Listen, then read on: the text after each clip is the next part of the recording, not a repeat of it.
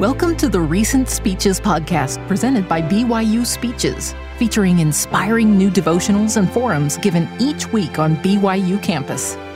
Be sure to check out our other podcasts by searching BYU Speeches wherever you get your podcasts, or by visiting speeches.byu.edu/podcasts. This devotional address entitled Can You Imagine? Was given on February 13th of 2024 by Evan A. Schmutz, then a General Authority 70 of the Church of Jesus Christ of Latter-day Saints. Thank you, President Reese, for such a warm welcome to the university and for your very kind introduction. I want to thank all those who have made this morning so easy for me. And I want to give a special statement of gratitude to Melanie Wright and Ethan Brown, who helped provide the visual experience that we hope to share with you today. My dear friends, I'm a little nervous to be with you this morning. Very grateful, but nervous nonetheless. It seems to me like a dream to be here. I was a freshman in 1972. That was 52 years ago. And just as you do, I attended many devotionals in this building. As a young student, neither I nor anyone who knew me, excepting my mom, could ever have imagined that I would stand here one day.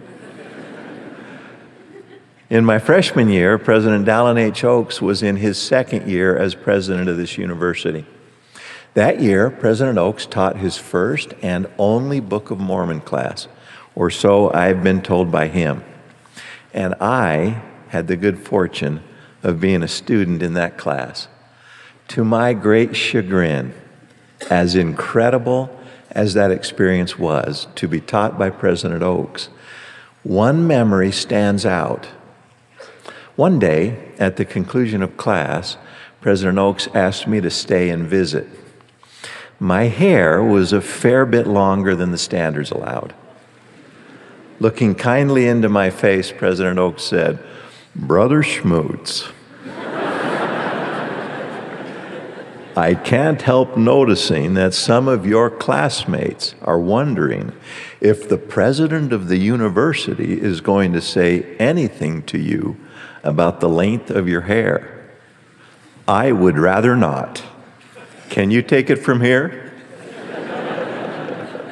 I nodded, and at the next class I had a new look and a new love for my president. President Oaks continues to encourage and kindly invite better behavior. My youthful inability to imagine standing at this pulpit to deliver a devotional message touches on a theme I want to explore with you this morning. I pray we will have eyes to see and ears to hear what the Lord wishes to tell us. As impressions come, be mindful to follow them. God strengthens us in our efforts, grace for grace. In May 2022, some of you will remember that President Russell M. Nelson spoke to young adults from all over the world at the Conference Center. The talk is entitled Choices for Eternity. Please study it. It's just for you. President Nelson said on that occasion, there are three major truths that are rarely addressed. First, each of us is going to die. Second, because of Jesus Christ, each of us is going to be resurrected and become immortal. And third, Judgment Day is ahead for each of us. When we die, as soon as we are departed from this mortal body, whether we be good or evil, we enter the great world of the spirits of the dead, where the spirits of those who are righteous are received into the paradise of God. These will rise in the morning of the first resurrection, and then cometh the judgment. It is only in the resurrected state that we can receive a fullness of joy. The Holy One of Israel will be our judge, and he cannot be deceived. President Nelson gave his reason for sharing these three immutable but seldom discussed truths with the young adults of the church. He said, "My purpose tonight is to make sure that your eyes are wide open to the truth that this life really is the time when you get to decide what kind of life you want to live forever. Now is your time to prepare to meet God, end quote. Note that this right to choose comes with conditions. We do not draw out a lucky number and get to pick our kingdom like the prize behind the curtain of a game show. We must abide by the required laws and conditions. Our kingdom choosing is tied to our commandment keeping. So my purpose this morning is to help you understand true doctrine and establish practices in your lives that, if followed, will improve your ability to imagine meeting God and receiving the kingdom of glory He has prepared for you. When we exercise faith to believe in such a kingdom, diligently learn all we can about it, and imagine our own place in that kingdom, we will more effectively pursue it with faith and fervor through the days of our lives. I echo some of the feelings of President Reese in saying that we love you. We really, truly want you to find peace in this world and eternal life in the world to come. And we're grateful for your faithfulness.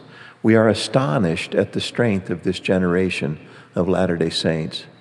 You are not like the rest of the world. But a word of caution: when you are in the bloom and vibrancy of young adulthood, death can seem too far off to think about. It is easy to observe in the world around us that most people have little concern with death, resurrection, and judgment, and therefore little concern for connecting the way we live in this life to the reward we will receive in the next. However, that connection is absolute and unavoidable. God expects us to be intentional with our mortality. Remember, to be spiritually minded is life eternal. A few years ago, my wife and I enjoyed a heartwarming little film entitled "I Can Only Imagine." The story is sweet, it's wholesome and inspiring. Some of you may have seen that film. The movie was inspired by the life of a young man who wrote a beautiful song of joy by the same name, "I Can Only Imagine," anticipating a moment when he would be with Jesus at the end of his life. We could discuss small differences in our doctrinal understanding of that beautiful day when we were brought into the presence of Jesus Christ, but we certainly share the feelings of joyful anticipation and imagining displayed in the lyrics and music of that song. But this is not the first time we have been asked to imagine that culminating moment, is it? In Alma chapter 5, the prophet gave a timeless sermon filled with inspired questions. Many of them are worthy of your deepest consideration and self-evaluation. But this morning, I want to focus on two of Alma's questions, which invite us to imagine. So please be like Nephi. Liken these scriptures to yourselves, imagining you were there in the audience, listening intently to the great prophet Alma. Do you look forward with an eye of faith and view this mortal body raised in immortality to stand before God, to be judged according to the deeds which have been done in the mortal body? Isn't that a supremely consequential question? If you really ponder, it'll stop you in your tracks. To look forward to an event suggests a happy anticipation of what is to come. To look forward with an eye of faith in the things God has revealed is choosing to believe with such intensity that we will do whatever is required to receive or achieve it. I am reminded of President Nelson's counsel, quote, "When you reach up for the Lord's power in your life with the same intensity that a drowning person has when gasping for air, power from Jesus Christ will be yours," end quote. President Nelson is asking us to imagine, isn't he? Similarly, if we believe with the same intensity in the promise that Jesus has prepared a house for us among the mansions of our Father, we will more earnestly attend to the day-to-day business of righteousness. I promise we will be supported in our efforts, for faith, as a principle of power, is a gift from God, which follows our righteous actions. Many here are returned missionaries and know the power of asking inspired questions. Inspired questions invite personal engagement and productive self-evaluation. Inspired questions invite the Holy Ghost into the heart of the hearer. Inspired questions prepare people to act on the invitations given them. With that in mind, listen to Alma's next inspired question. Can you imagine to yourselves that ye hear the voice of the Lord, saying unto you in that day, Come unto me, ye blessed, for behold, your works have been the works of righteousness upon the face of the earth.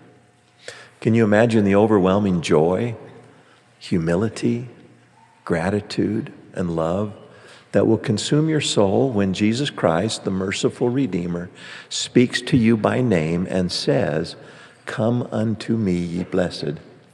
This, brothers and sisters, will be the ultimate, transcendent, incomparable moment of inclusion and belonging. But don't be deceived by the voices of the world. That ultimate celestial belonging is not freely given to all of God's children. It is freely offered. But the gift of eternal life is reserved for those who accept the offer by keeping covenants made in the house of the Lord. The story of Jesus appearing to the more righteous Nephites after his resurrection evokes a kind of visual experience, at least for me, akin to what this ultimate meeting with Jesus may be like.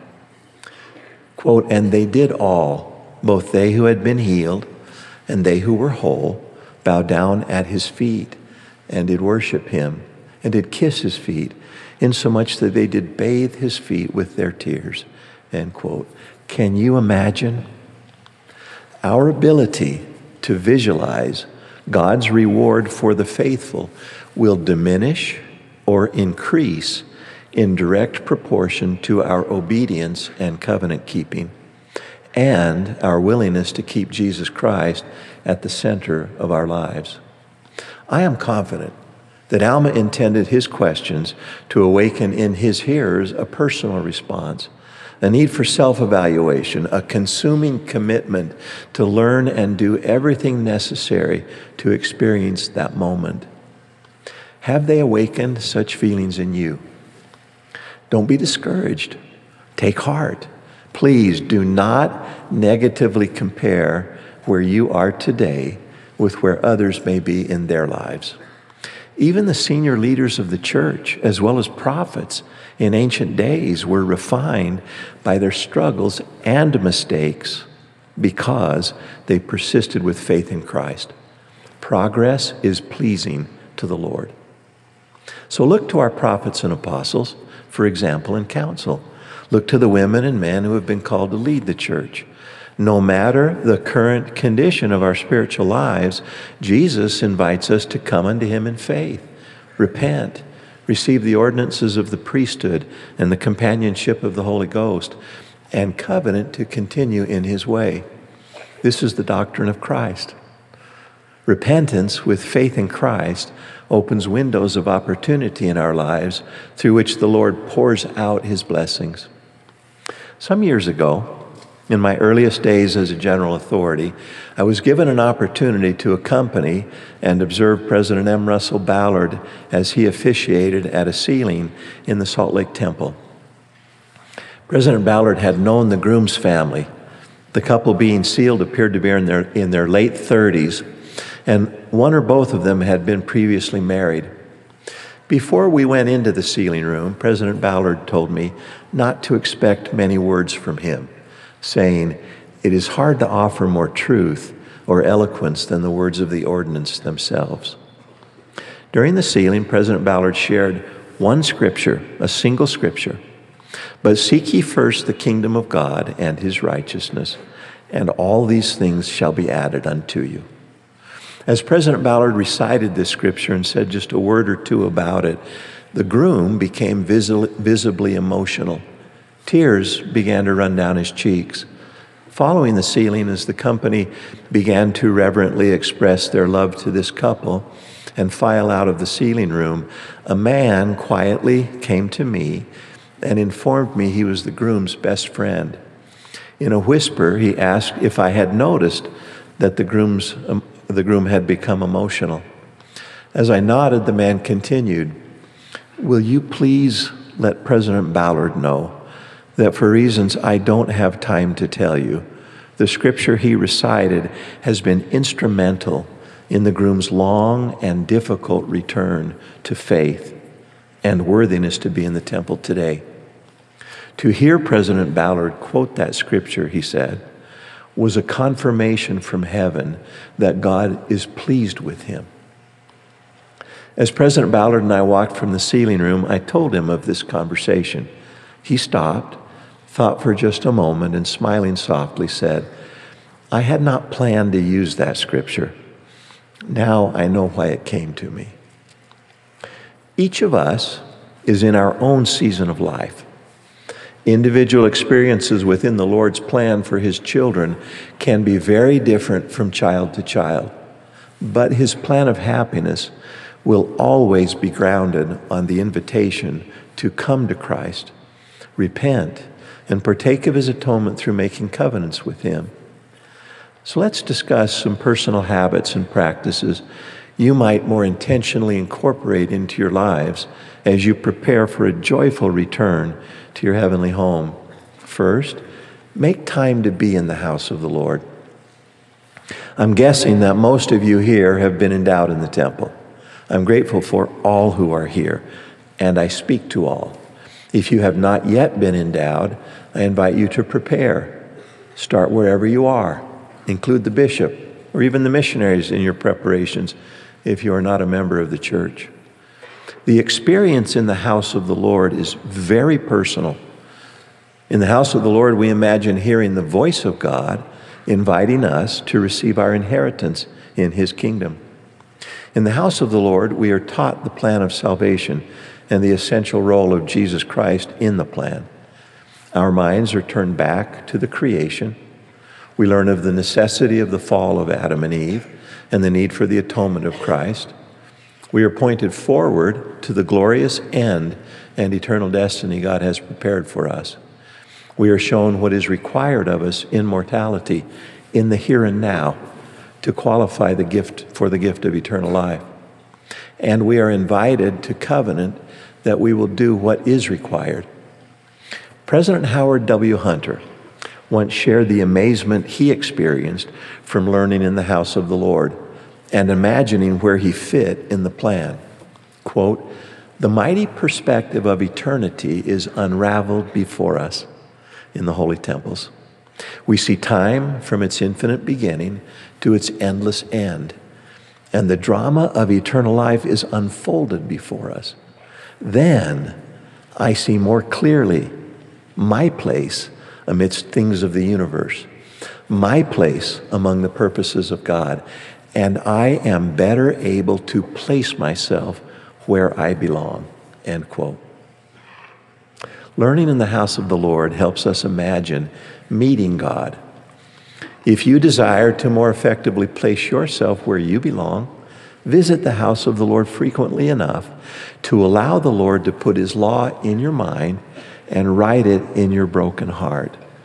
For all kingdoms have a law given, and you must know the law of the kingdom of your choosing, or you cannot abide in it.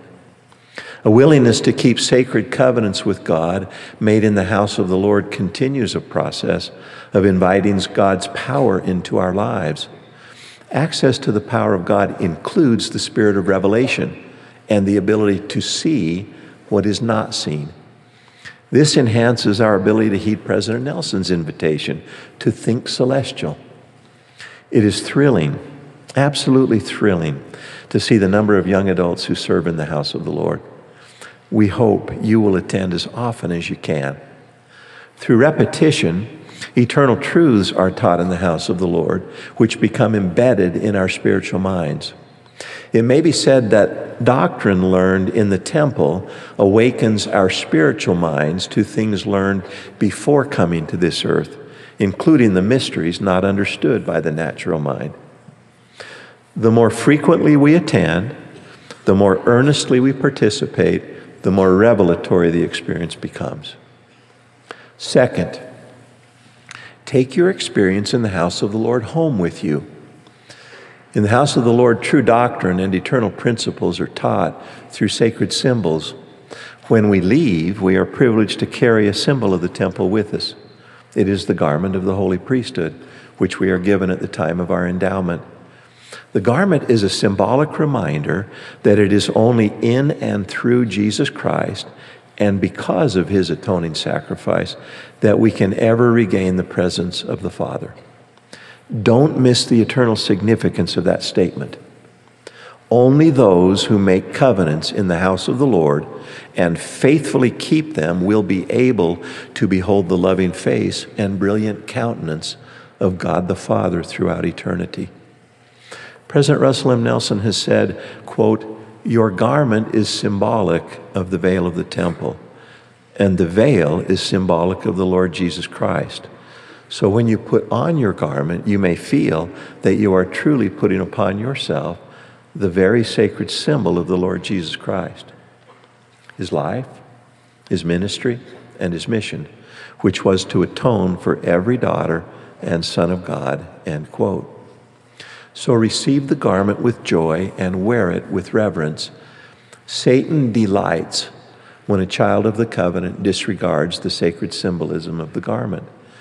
If you are looking for the times and activities when you can justify removing the garment, rather than looking for ways to keep it on, you risk setting at naught the symbolic purpose and meaning of the garment. The temple recommend should also be a constant reminder of an inner commitment to keep every covenant that you have made. It is a symbol of belonging. If we are faithful to our covenants, it is a reminder that we honorably hold a name and standing in the house of the Lord to all generations and for eternity. A current temple recommend, worthily held, helps us feel connected to an eternal family and the joy of that belonging. For the same sociality which exists among us here will exist among us there, only it will be coupled with glory. Our temple recommend is a tangible symbol of personal worthiness and of our desire to be in the house of the Lord. So please never let a day go by that it is not current. Never let a day go by that you are not worthy of it. But if you transgress, we pray that you will speedily repent and return. Think of the temple recommend as a certificate of entitlement to the power and blessings sought earnestly by Joseph Smith in his prayer at the dedication of the Kirtland Temple. Quote, "And we ask thee, Holy Father, that thy servants may go forth from this house, armed with thy power, and that thy name may be upon them, and thy glory round about them, and thine angels have charge over them," end quote. Imagine this power actually flowing through your lives. A third way to take our experience in the house of the Lord home with us is to regularly remind ourselves of the covenants we have made in the name of Jesus Christ. In October 2021, President Nelson extended the following invitation, quote, "I invite you to set a regular time to rehearse in your mind the covenants you have made," end quote. This morning, I invite you to make this a daily practice. After receiving this counsel from President Nelson, I began taking time in my morning prayers to consider the symbol of the garment I wear and to rehearse in my mind the covenants I have made in the house of the Lord. I review each carefully. I evaluate my station, my progress in the keeping of each covenant. I renew my commitment to keep each covenant by promising Heavenly Father that I'll give my very best. I ask for His grace to make up for my shortcomings. This has brought about many sacred spiritual experiences in my life.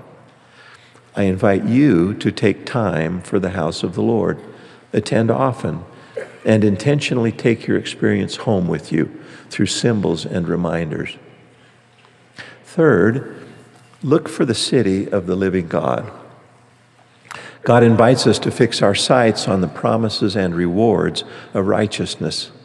He knows that when we intentionally visualize the rewards that await the faithful in heavenly places and actively adopt habits which help us imagine that eternal reward as our own destination, the difficulties and temptations of this life lose their influence.